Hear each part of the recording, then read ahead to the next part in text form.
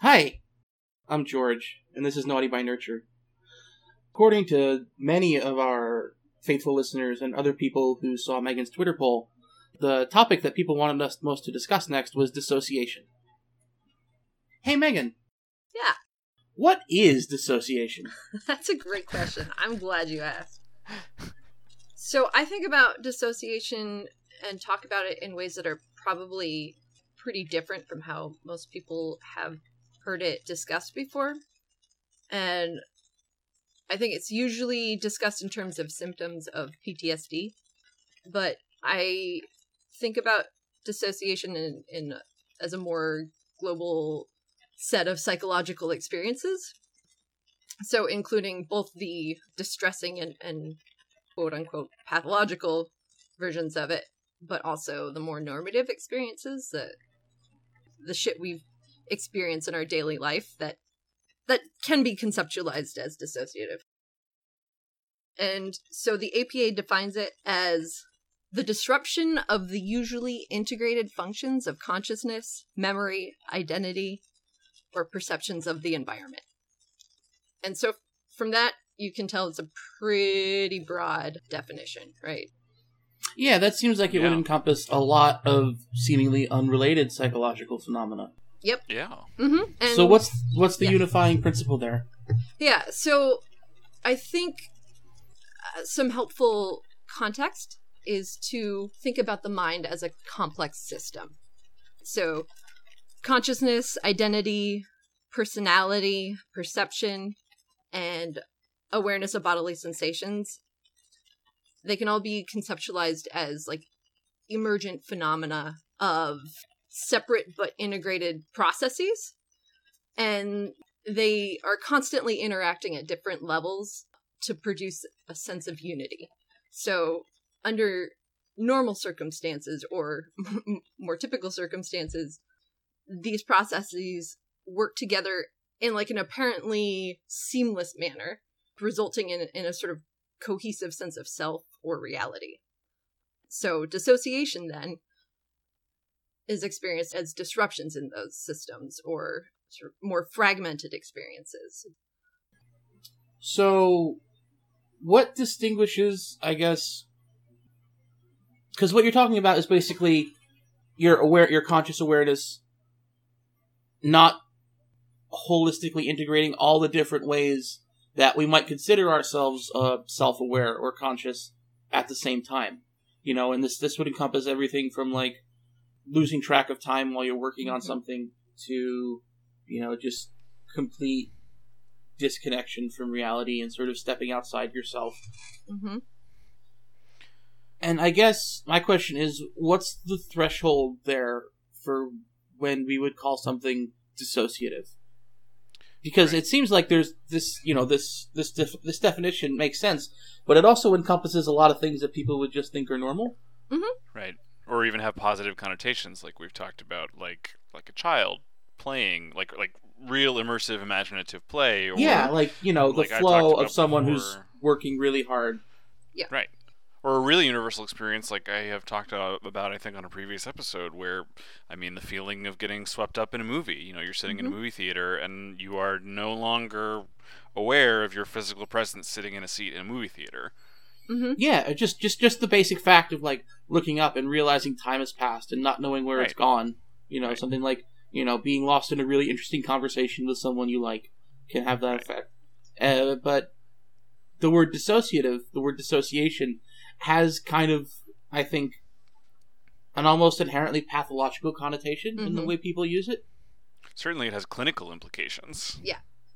And that, again, it comes back to how it's conceptualized and defined. And I would consider all of those things to be dissociative to some degree. I don't think of dissociation as inherently pathological. There can be some really useful or really positive impacts of it, right? So like a flow state, for example, where you're lost in the task or you're sucked into whatever activity, art, sports, whatever. But you don't really have the same sense of self or time and through the definition that I'm using, that is a dissociative experience. it's just not a pathological one. It's not one that's causing distress. It's not one that's necessarily interfering with your ability to function or to enjoy your life. So I think the way that it is typically discussed is in a clinical sense, when there is distress that accompanies it.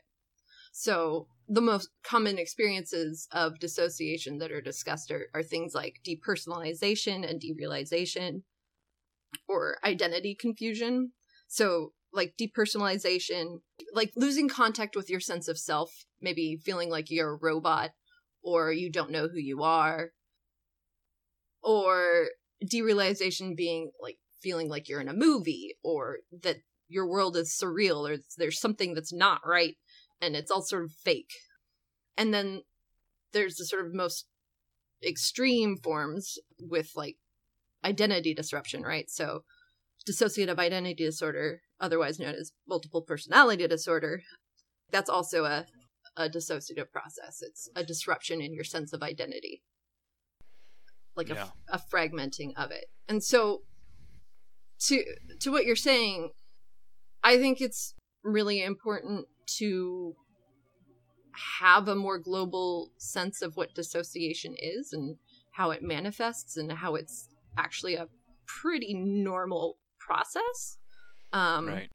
So that we can both better understand the clinical manifestations of it, the ones that are distressing for people, but also recognizing that it's not something that is inherent to defective minds, right? It's not something that damaged minds do. It's something, you know. I mean, except insofar as every human mind is defective and damaged. Yes, exactly. Well, do you feel like this is something that, I mean, I'm sure that this isn't intentional, really, on the part of the profession of psychology, but I feel like one of the other things we've talked about is the way that a diagnosis is often sort of weaponized or used as a way to, that it isn't always helpful, right? It isn't always something that benefits the person being diagnosed. And do you feel like there's value in broadening this idea of dissociation so that rather than just being a clinical diagnosis, it is a way to articulate a very widely felt and known human state of mental being, and it's, you know, only when it is sort of hurting someone in these very specific ways that needs to be addressed, rather than sort of writing off the whole thing. Yeah. As, I don't know. Well, I think there are pros and cons to it. Yeah. I think there's definitely utility in keeping a more concise and more sort of narrow concept in terms of just specificity. Yeah. I mean, what's sort of interesting to me about it is that we're sort of at this point where we don't really have a word culturally for the broader way of thinking about this phenomenon, right? Well, it's also, I think a big part of it is that there's sort of this disincentive to categorize things which basically create traits that are desirable under capitalism with things that are undesirable under capitalism, even if they're sort of governed by the same processes. Right. And I think dissociation is a big part of that. One of the things that I think about a lot is that, you know, the concept of flow, right?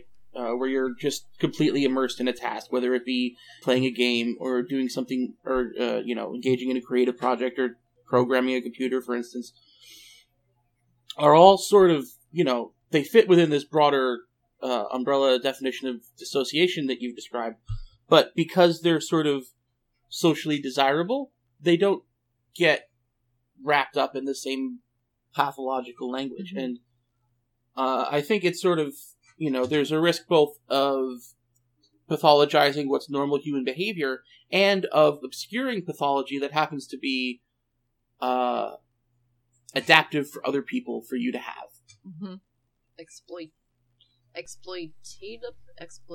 Exploitable.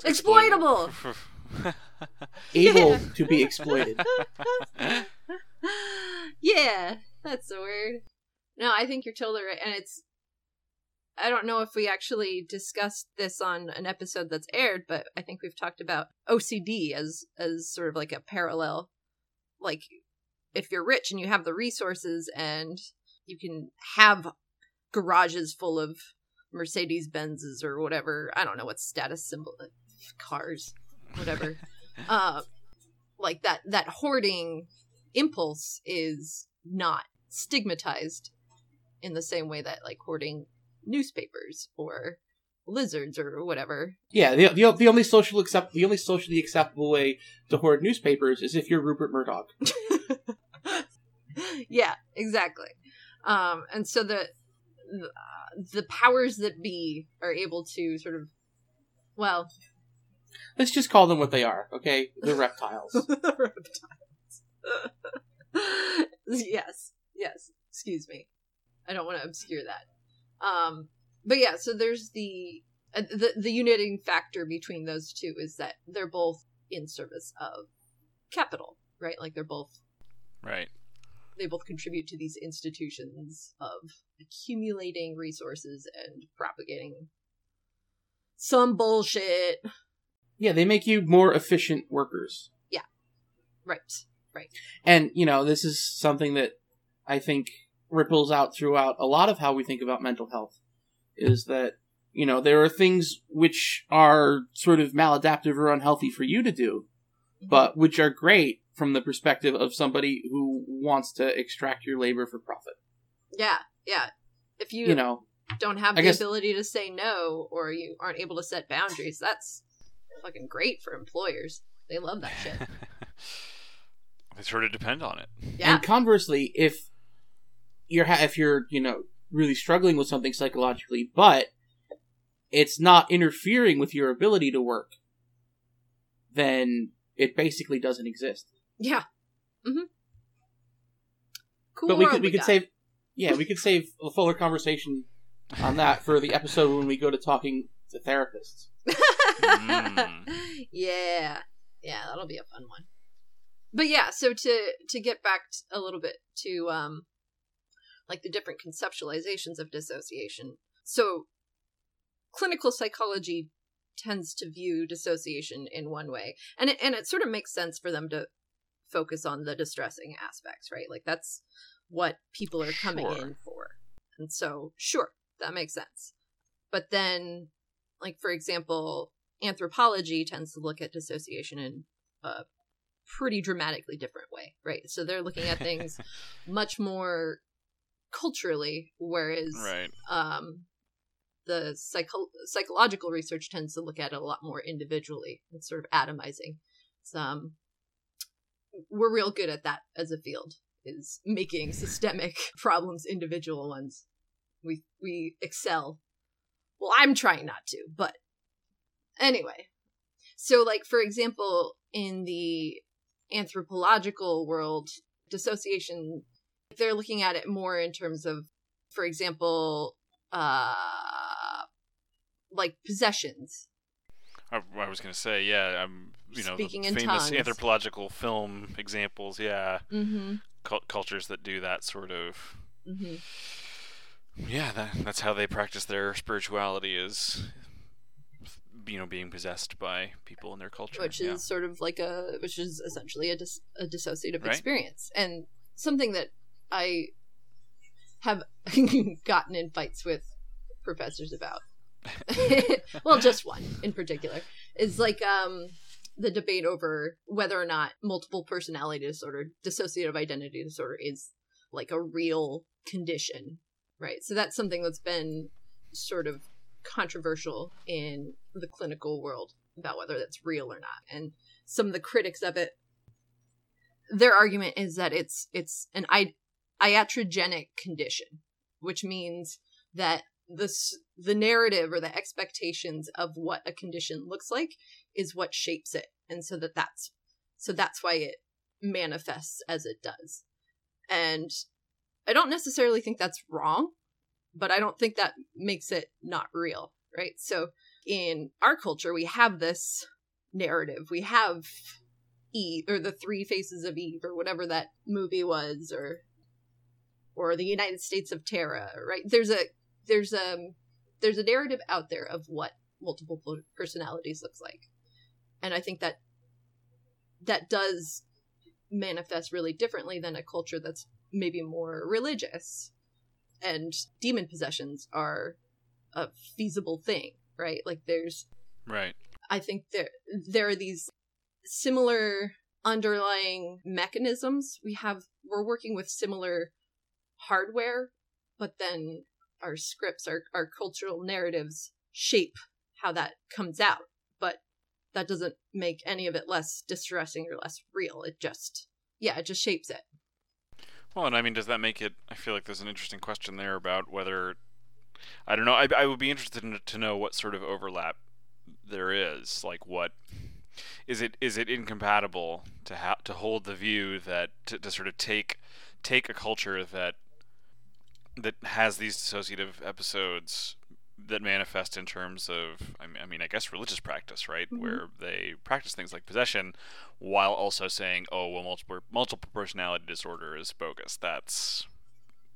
I don't know. Is possession really a religious practice? Like, it's a religiously tinted phenomenon, certainly, but right. Yeah. I'm not sure people make a religious practice of being possessed by demons. Right. Exactly. Right. So there would be like, I would think of like, speaking in tongues might be more, or well, yeah. I mean, isn't that similar phenomenon? I mean, it's working. I assume would be working on the same part of the brain. I mean, like I suppose the quibble, the argument is whether or not these people are acting, essentially. Right. And I think that's getting to a really important question about dissociation.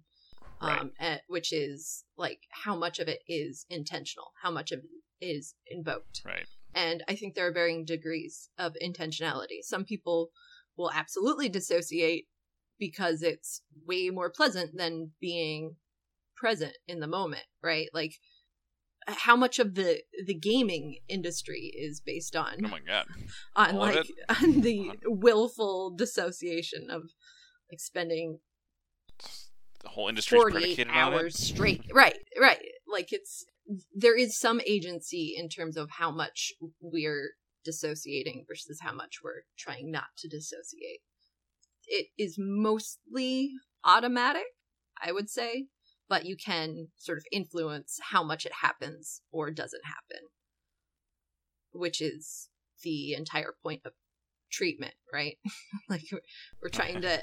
There are very good reasons to try to stop dissociating, even if it's not necessarily a distressing experience in itself. I've had a few clients with complex trauma who really didn't want to stop dissociating because for them it was way less scary to be in their sort of fantasy world than it was to be in what was their real world, right? Like it was way less threatening. And to come back to that, it was hard to make a case, you know? But like, I think one of the... Listen. Go ahead. You should make yourself feel bad on purpose. I'm a doctor. I mean, that's kind of a core tenet in therapy. It's true. Like you gotta feel, but it's a hard sell, like you said. Yeah, it's people don't like that. It's not a fun process to like start feeling all your pain that you've been trying to desperately avoid. Can't blame anyone. But yeah, so one of the reasons that I became really interested in dissociation is that I had noticed just how many of my clients had been dissociating, and so they would like come into therapy and not remember anything that we had talked about the session before because they were dissociated the whole time. Actually, maybe I'll talk a little bit more about some of the different ways that it can manifest, right? So we talked about depersonalization, derealization, reduced awareness. Hypnotic states can be conceptualized as dissociation, trances, or an inability to access your feelings. That's a huge one. So that's just masculinity. Yeah, I don't know. I don't want to. Is that what are you talking That's about? normal. It's normal, as I say, as I slam the phone into the receiver harder and harder. Right. That's just you just mean being awake, right? That's yeah. Well, Yeah. I mean, I think that's actually a really interesting point. Is we had talked about like big T trauma and little t trauma before. I think there's also a comparable big D dissociation, little d dissociation. And those processes are just those really like subtle and chronic processes of dissociation, I think. And it can essentially cut you off from entire parts of yourself, right? So if you're dissociating from your bodily sensations, you're dissociating from your feelings, and you're being taught to do this, then that can profoundly and fundamentally shape your identity and your just sense of self. And you may never really regain access to your body or your feelings unless there's a damn good compelling reason to do it, right? Yeah. Well, so I have a thought. I have a question. Do you feel like there might be some? I mean, you in your position as a therapist, as an almost therapist. I'm not sure how you would classify yourself while still in school, but in expanding, at least conceptually, the idea of dissociation, or like I was saying before, maybe trying to come up with a word or a concept that expands the notion of dissociation to include things that are more familiar, because from a therapeutic standpoint, I mean, I just feel like dissociation is something that is, by its nature, sort of tough to articulate, sort of tough to talk about. Like it's difficult. It's a difficult feeling to be in touch with, because it is self-preservation. It is done, it happens to us at times of profound stress and anxiety, and it becomes, I mean, it's really by design difficult to focus on your state of being in those moments. But I think that people are more consciously familiar with things like they call a flow state, or might have strong memories of imaginative play as a child, or certainly the feeling of, the credits rolling on a movie and walking out of the theater and feeling really disoriented, like you are needing to feel grounded a little bit. And do you feel like there might be some value in expanding it so that it's just to familiarize people with the feeling, like if they're more in touch with with the mental process, like the physiological almost process, psychological process of dissociating, that it might help them get in touch with that in the more stressful moments? Yeah, I absolutely think so. It's a big part of why I conceptualize it that way. And I think it's a lot easier for people to spot it when they can spot it in these more normative ways, or less distressing ways, I guess. And there is a relationship between the people who do a lot more of the more benign dissociation, I'd say, like the absorption, right? Like getting sucked into a movie or a game. They're also more susceptible to other kinds of dissociation. And there is a relationship between higher rates of dissociation and trauma. And I think, as you were saying, like, it's very difficult to spot dissociation when it's happening. I think a lot of people might not have any idea of what's happening, and it's like just this weird whatever that's looming over. That's just how I get when I'm stressed out or whatever. That's just I don't know. I mean, right, exactly. So there's absolutely, I think, utility in being able to notice when it's happening in more, quote, positive ways, and how it could contribute to mental health problems. I mean, and I think that there might even be, I mean, George and I were sort of joking about masculinity, but I mean, I would say, I just get quiet when I'm angry. Like, that very common experience of being out of touch with your emotions is not necessarily, I'm not sure that I would say that it qualifies as like capital D dissociation. Right. But I don't know, it's still along that same spectrum, is still in that part of the same pathology. Yeah, I like the idea of thinking it as sort of a spectrum, because it is such a huge concept. It is trying to describe so many different things, and I think that's That's why we have sub definitions, right, with depersonalization, derealization, etc. Yeah, I think that, to go back to something Megan said really early on, I think that a lot of, I guess, the flaws or gaps in our sort of common or popular understanding of dissociation is sort of rooted in the fact that we don't really integrate complex system theory into our sense of self. Like, most of us just think of the self as a thing, like the one thing that we are, right? Instead of seeing it as an aggregate of all of these different sort of interlocking processes which exist for different reasons and serve different functions, but taken, as a cumulative thing, create this structured perception of continuity. Yeah. And so, there's the sense that, small d dissociation is basically any lapse or gap or breakdown in the holistic integrity of the complex system of complex systems that is the self.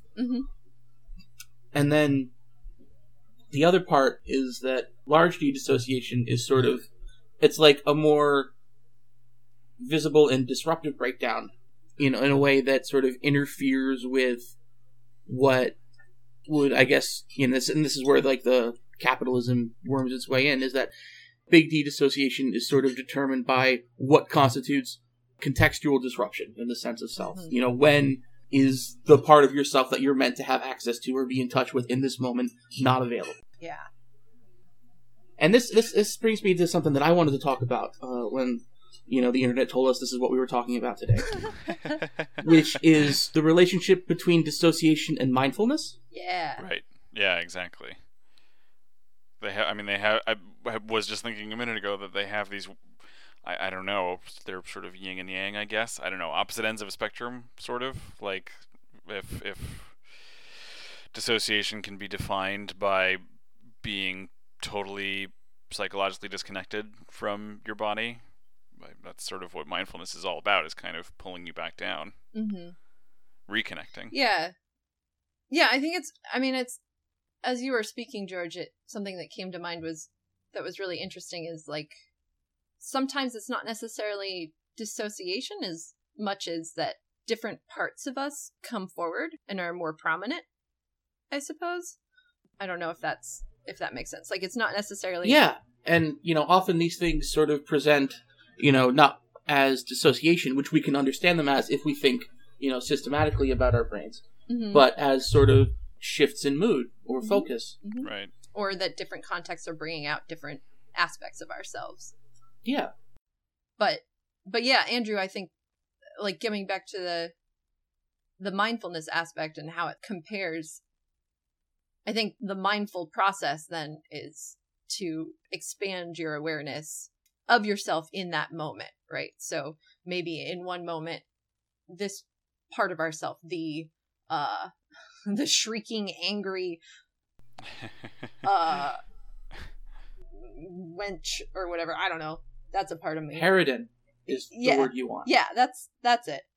Like, maybe that's a really important part of me that's coming forward in that context, but can I expand and can I come back to my body and sort of get in touch with some of the other processes that are happening and open myself up to more parts of myself that are all sort of there. And I'd say one of the biggest things with dissociation is that it makes other parts of ourselves inaccessible. I mean, would you say that numbness is another, I don't know if I want to say defining characteristic, but common characteristic of dissociation? That it could be characterized as a numbing of self? Is numbness characteristic of dissociation? There you go. Thank you, George. Yeah, I think that's one kind of manifestation. So, interoception is that's like our ability to feel our physiological sensation. So we're interoception? Interoception, yeah. Interoception. Actually, that's when you can tell the top stopped spinning without looking. Yeah. Yeah. Or cultural reference. That movie's only 8 years old now. We're so on top of it. Anyway, moving on. Actually, this might be a useful time to talk a little bit about emotions and how they work. Ugh. Yeah, I'm gonna get like real nerdy right now, and I'm gonna talk to you about my favorite model of emotions. Are y'all into this?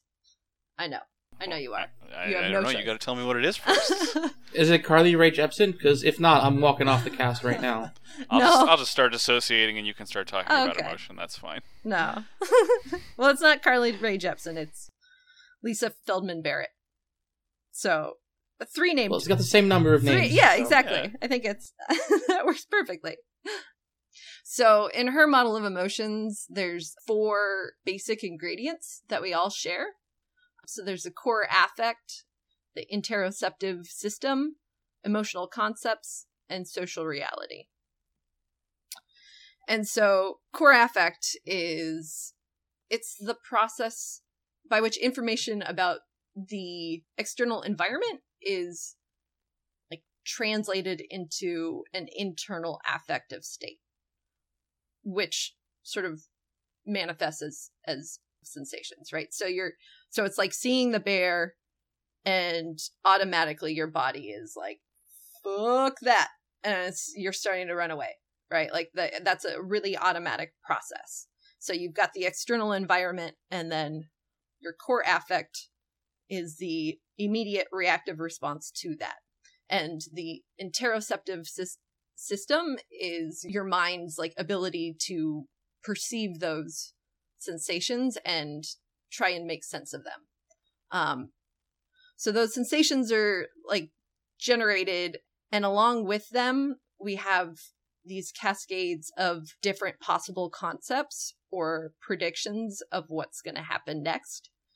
And that's the emotional concept, right? Like that's your mind is trying to make sense of what's happening in your body and matching it with your environment. So you see the bear and you feel yourself running away, and you're like, oh shit, and you know you're scared, right? So there's a very clear emotional concept for that situation. But it's also like your mind's also sort of comparing it with other possible explanations. Are you like, maybe you might have been ready to fight it, right? Maybe you're like ready to rumble with this bear, or maybe I'm also there and you're relieved because you know the bear's going to get me first. Yes, exactly.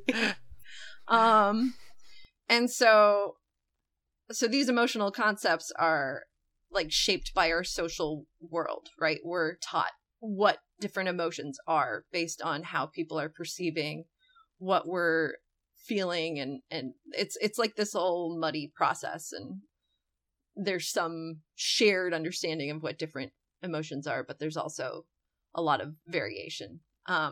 So anyway, that's the model of emotions that I think is the most useful. All right, I got hella pedagogical today. But pedagogy, right? So with dissociation, I would say the disruption in the interoceptive system, like there's like a disruption in either that or the emotional concepts. Maybe you don't have language for what it is you're experiencing, and so it's kind of like not experiencing it at all, or it can be like a conversion experience. So there's a lot of times stress, emotional distress, all these things get turned into physical disorders or physical symptoms like chronic pain, or there's obviously this connection between mind and body, and conversion is also considered related to a dissociative process. Yeah, or like if you have a crush on someone and you're a small child and you don't realize it and you just walk up and you pull on another kid's hair. Right. Sabrina from 3rd grade. I haven't forgotten. Are you going to say more about that, George? Well, I'm just, an example. I think that, the dissociative process, it's the thing you were talking about not having the language to describe a phenomenon and how it gets transmuted into something else. Mm-hmm. Mm-hmm. And, there's lots of ways that can come up. One is that, you're not developmentally far off enough along yet to have, like, a clear picture of it. Another is that you aren't developmentally far along enough yet for it to be socially acceptable for you to have been told or something. Or you could be, living in a social context where the emotions you're feeling are actively suppressed and taboo. Mm-hmm.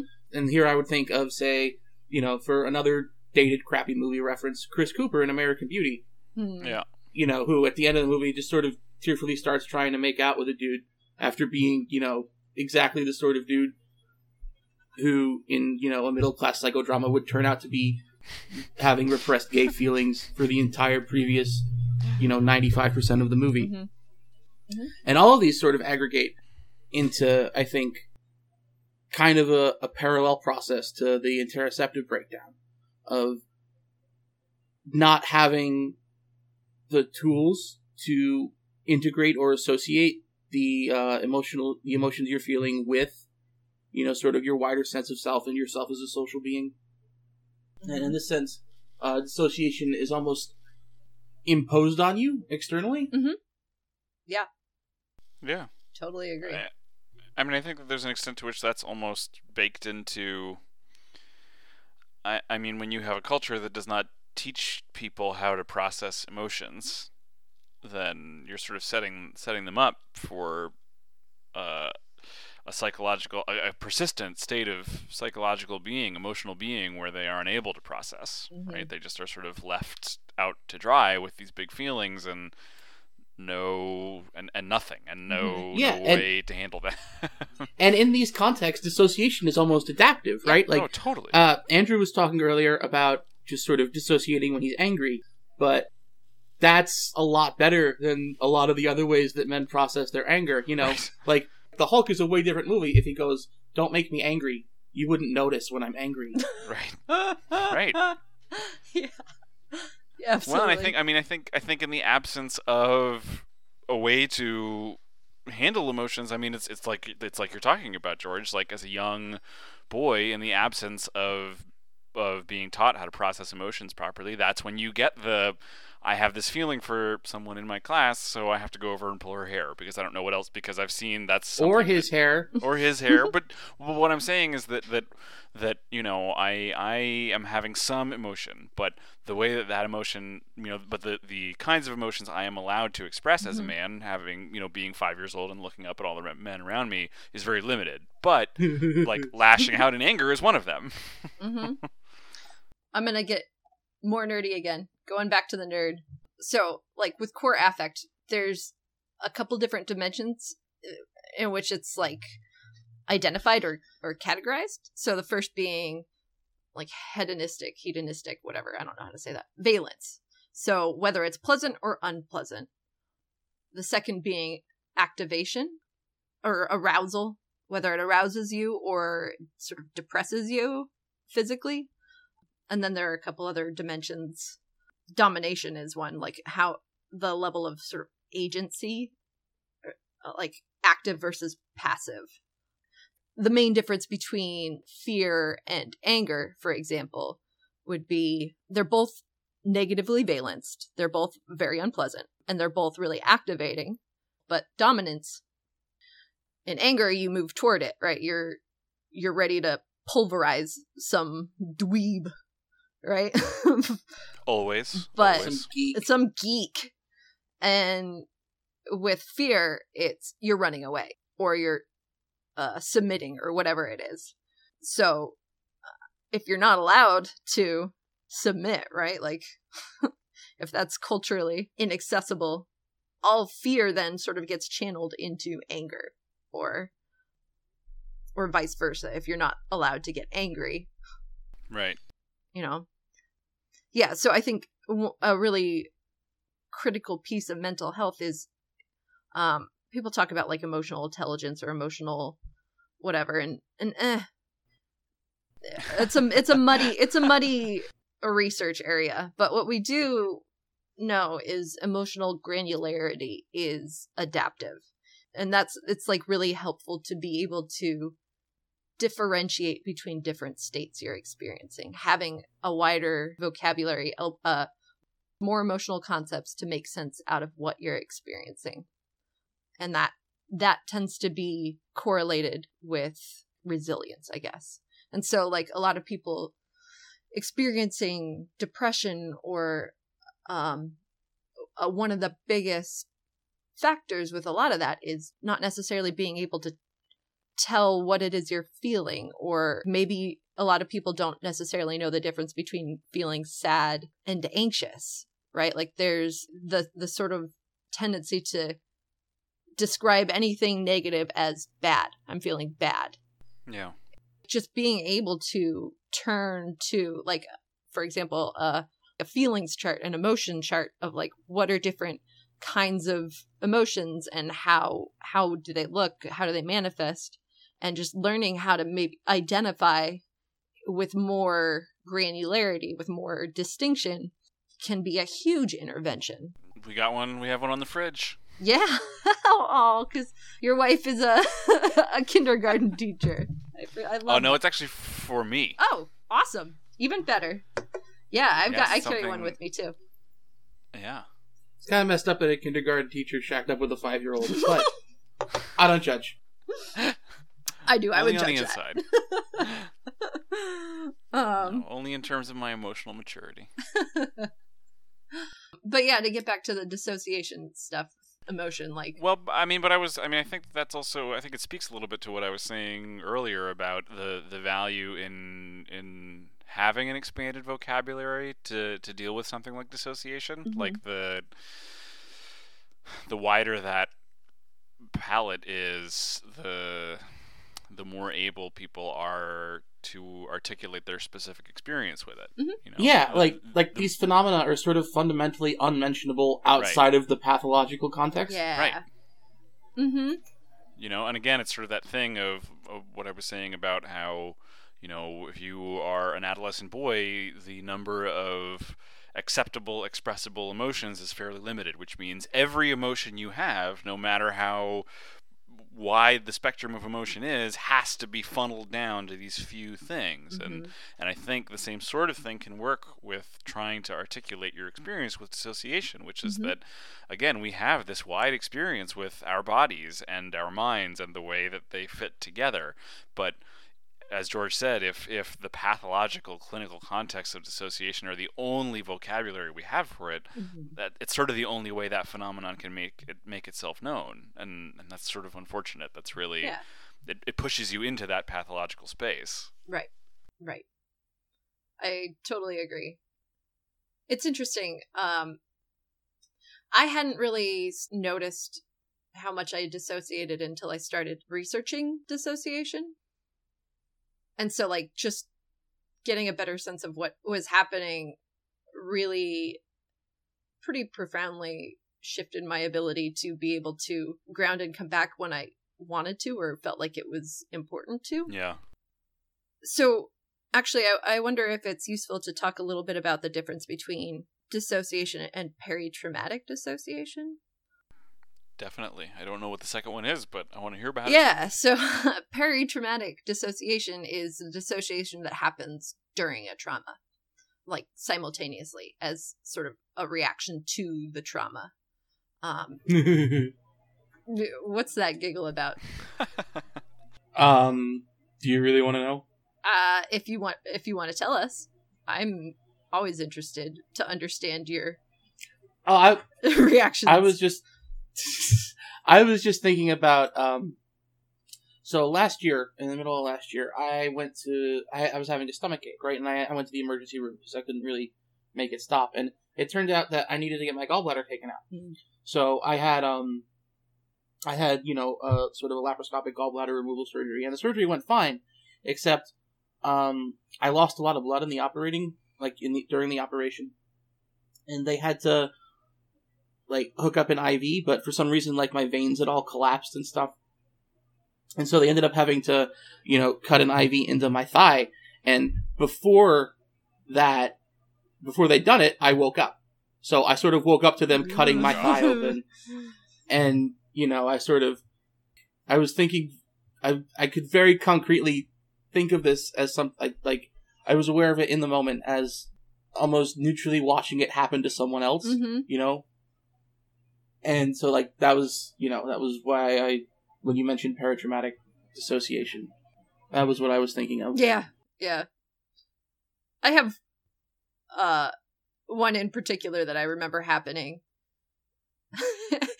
And it was, my mom had said something real shitty to me, and I don't particularly feel like recounting it entirely, but I remember her saying it and like just immediately feeling like I was in a movie, and like my first thought was, oh shit, I'm dissociating.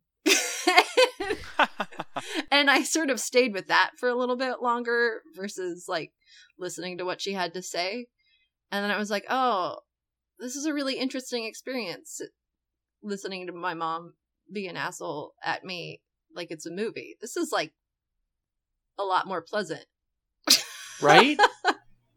Yeah. It's got extremely high hedonistic valence. Yeah. Yeah. Exactly. And so the nature of trauma, so not everybody experiences violence or whatever might be considered a trauma as trauma, because not everybody is necessarily like overwhelmed.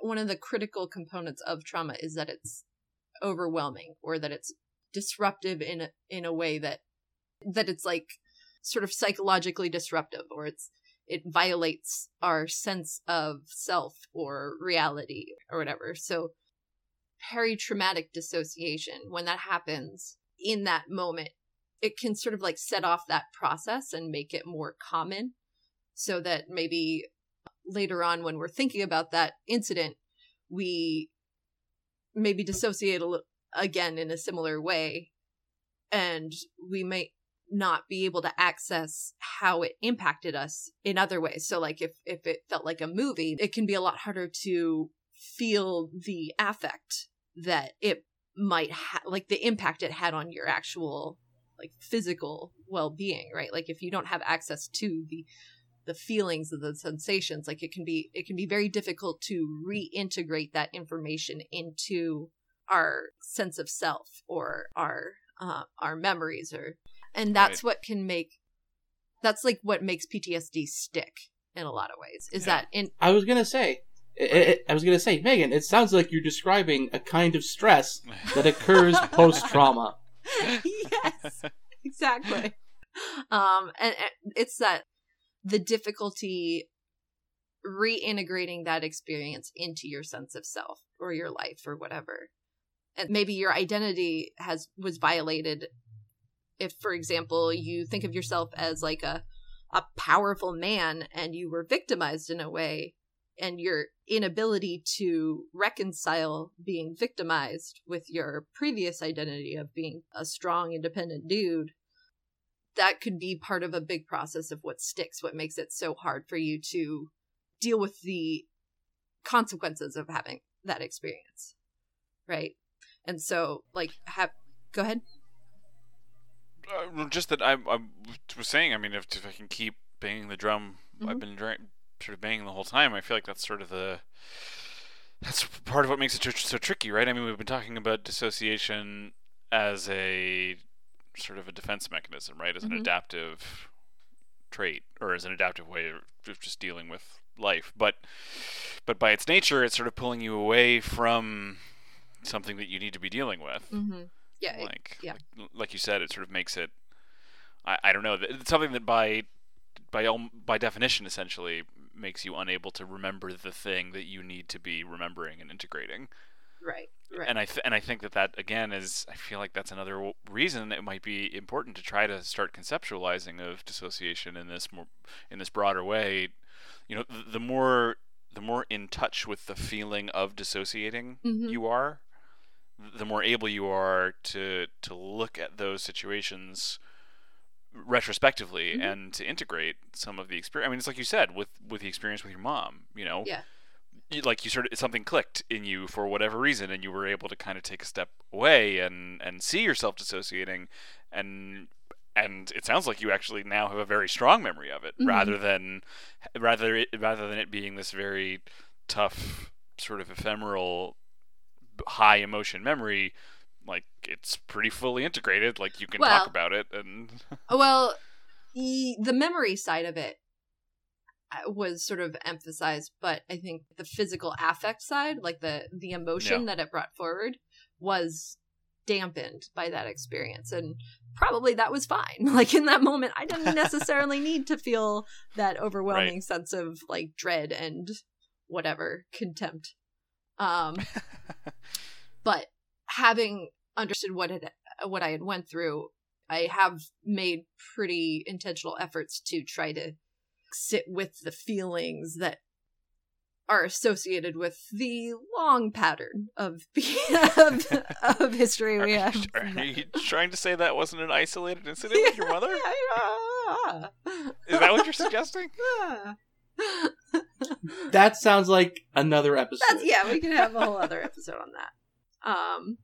A Mother's Day episode. Yeah. Oh, delightful. But another reason I think it is really helpful to have a broader understanding of dissociation is I think it plays out in really important ways culturally and as a society, like politically. One thing I had noticed after the election, a lot of us had noticed this, was the way that like the really common reaction to sort of fall into sort of the fantastical response to Trump being elected, like turning to Harry Potter and... Well, that was also just because that was the only book any of those people had ever read. Yeah, really. Well, yeah, but I do think there was also a whole lot of like fantasy as a coping mechanism. Like, oh, maybe if, I don't know, what's the fucking West Wing?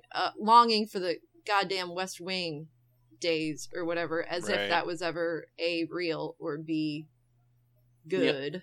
But like the sort of the longing for the explicable. Right. But I think a lot of it is like meeting the aversive with fantasy or escaping, and because that's a lot easier than facing the problem and dealing with it and acknowledging what it means for our world, right? Like it's...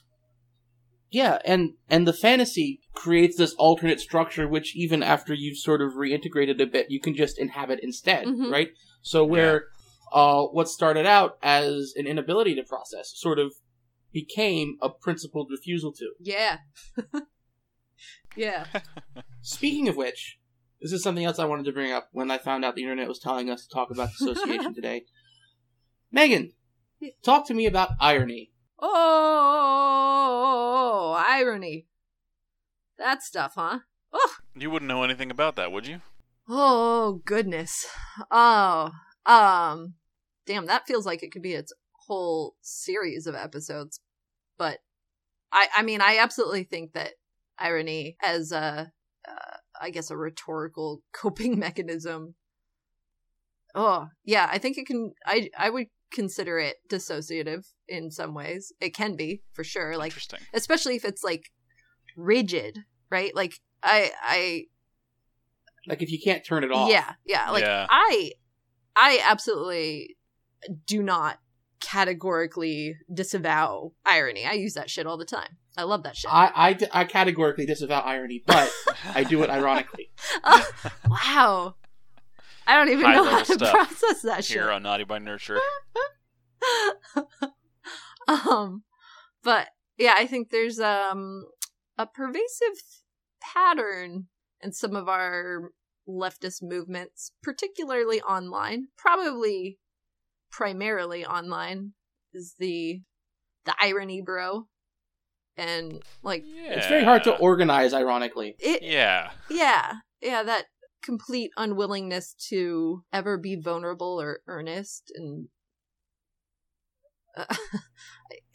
just to cope with everything at an ironic distance is to sort of refuse to confront the real pain.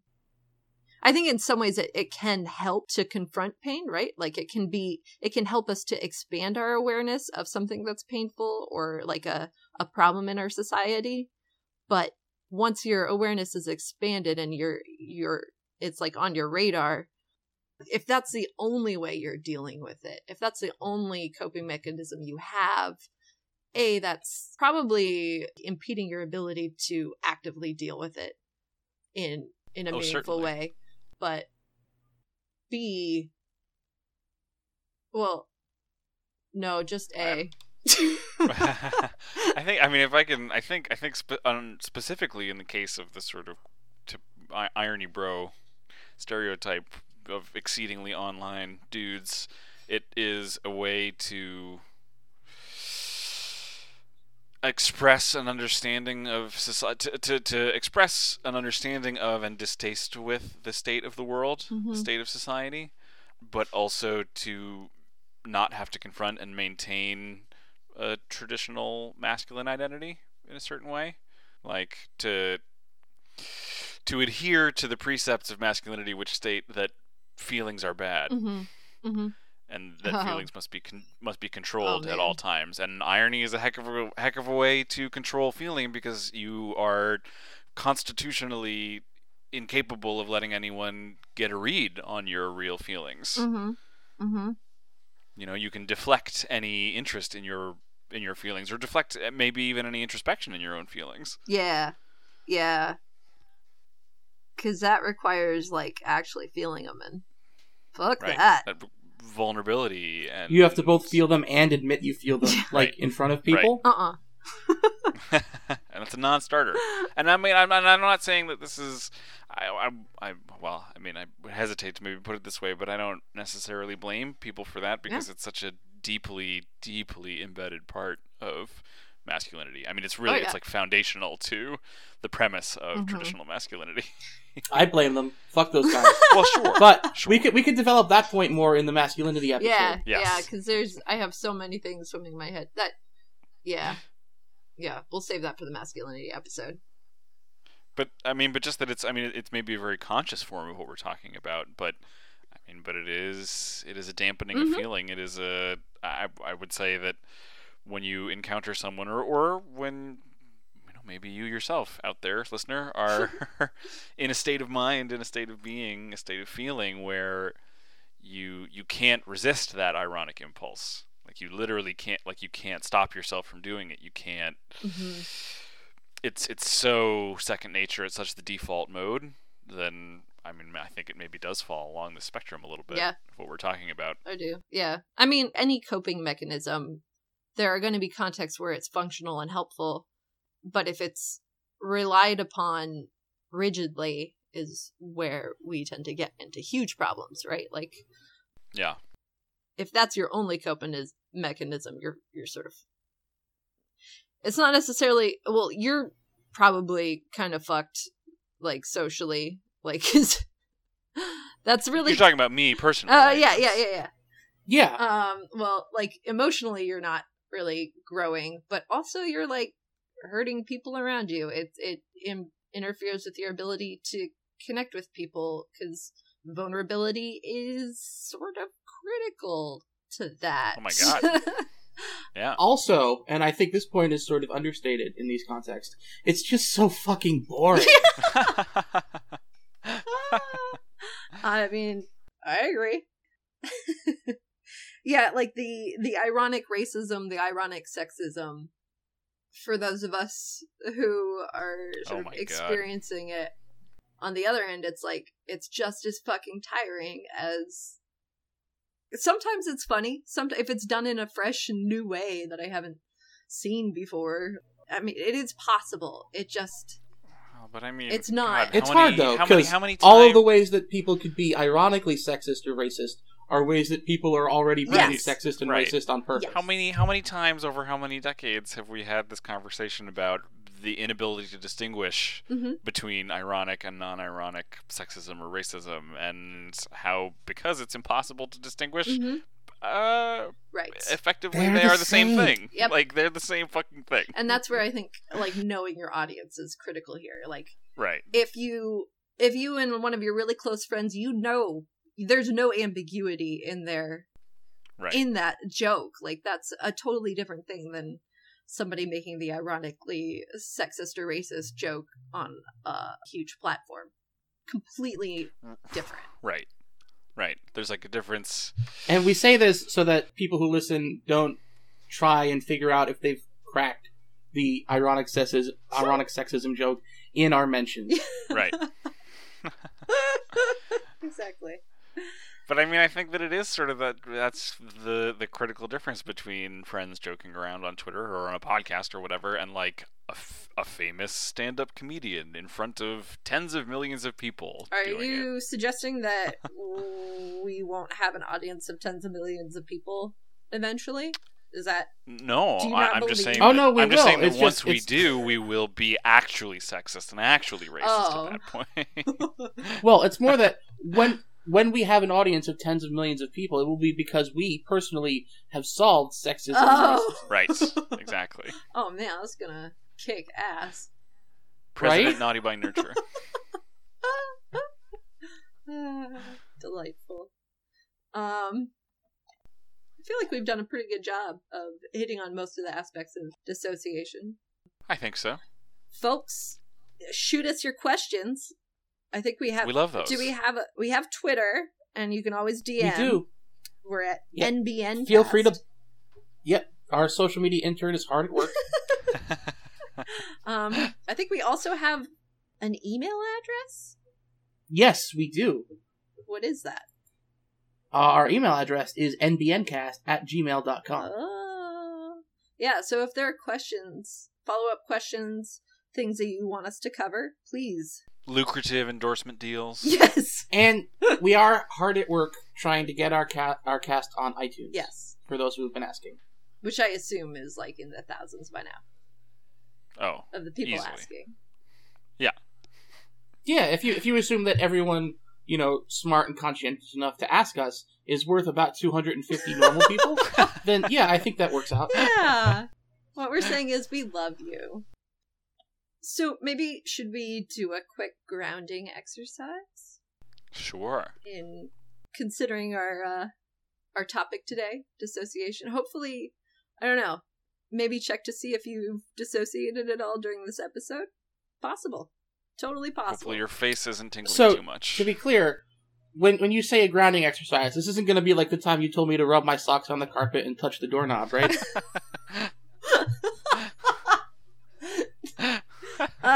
No, it won't be like that. Because I don't want to fall for that a fourth time. Fool me thrice. No, Shame it'll on. be... Okay, quick grounding exercise. Here we go.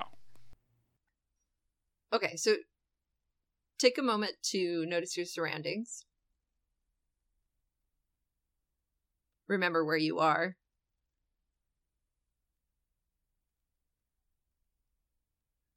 Take a few moments to notice the sounds around you. Maybe some birds chirping or keys clacking away, or maybe even just the sound of your own breath.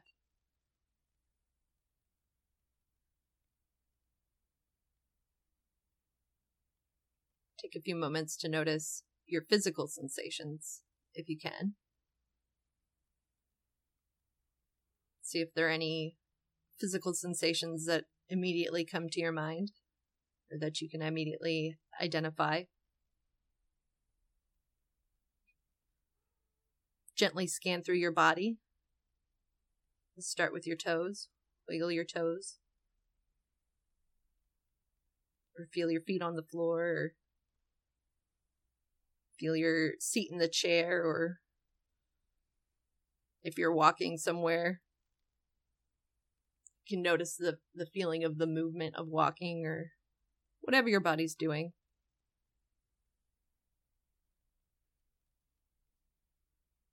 And just take a few moments to be present in your body. Remember that you have one, because it's easy to forget sometimes.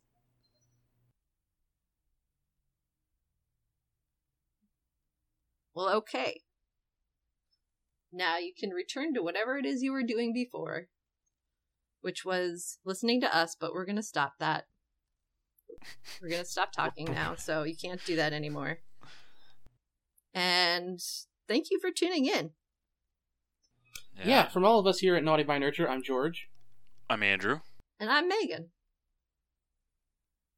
And